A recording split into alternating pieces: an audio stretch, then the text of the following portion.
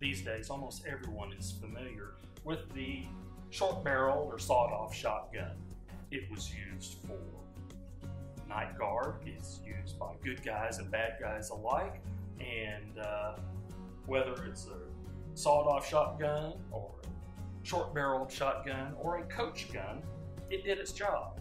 The term coach gun comes from when it was being used by the guard on a stagecoach or other kind of wagon.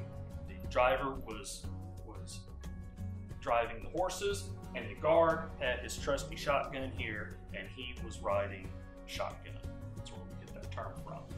But before we had double-barrel shotguns like this, we had this little monster. This is, of course, the blunderbuss.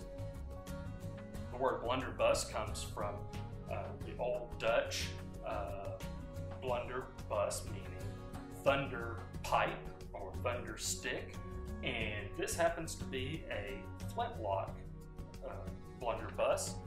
Most blunderbusses do have a shorter barrel. They have a flared end at the edge. The thought at the time was that this flared out end would help in spread the shot pattern that was coming out. And it also kind of acted as a funnel when you were loading it. So it had kind of two purposes. Now this blunderbuss is smooth bore. It doesn't have rifling in it, so that you could use a solid ball or loose shot like it was usually used as. The flintlock mechanism, powder, finely ground powder would be put in the flash pan. It'd be covered up with the frizzen, this hardened steel piece right here. There would be a piece of sharpened flint in the jaws here. When you squeeze the trigger, the jaws fall down, scraping flint onto the steel, kicking the frizzen out of the way, and the sparks would fall down into that flash pan. That powder goes poof, right in your face.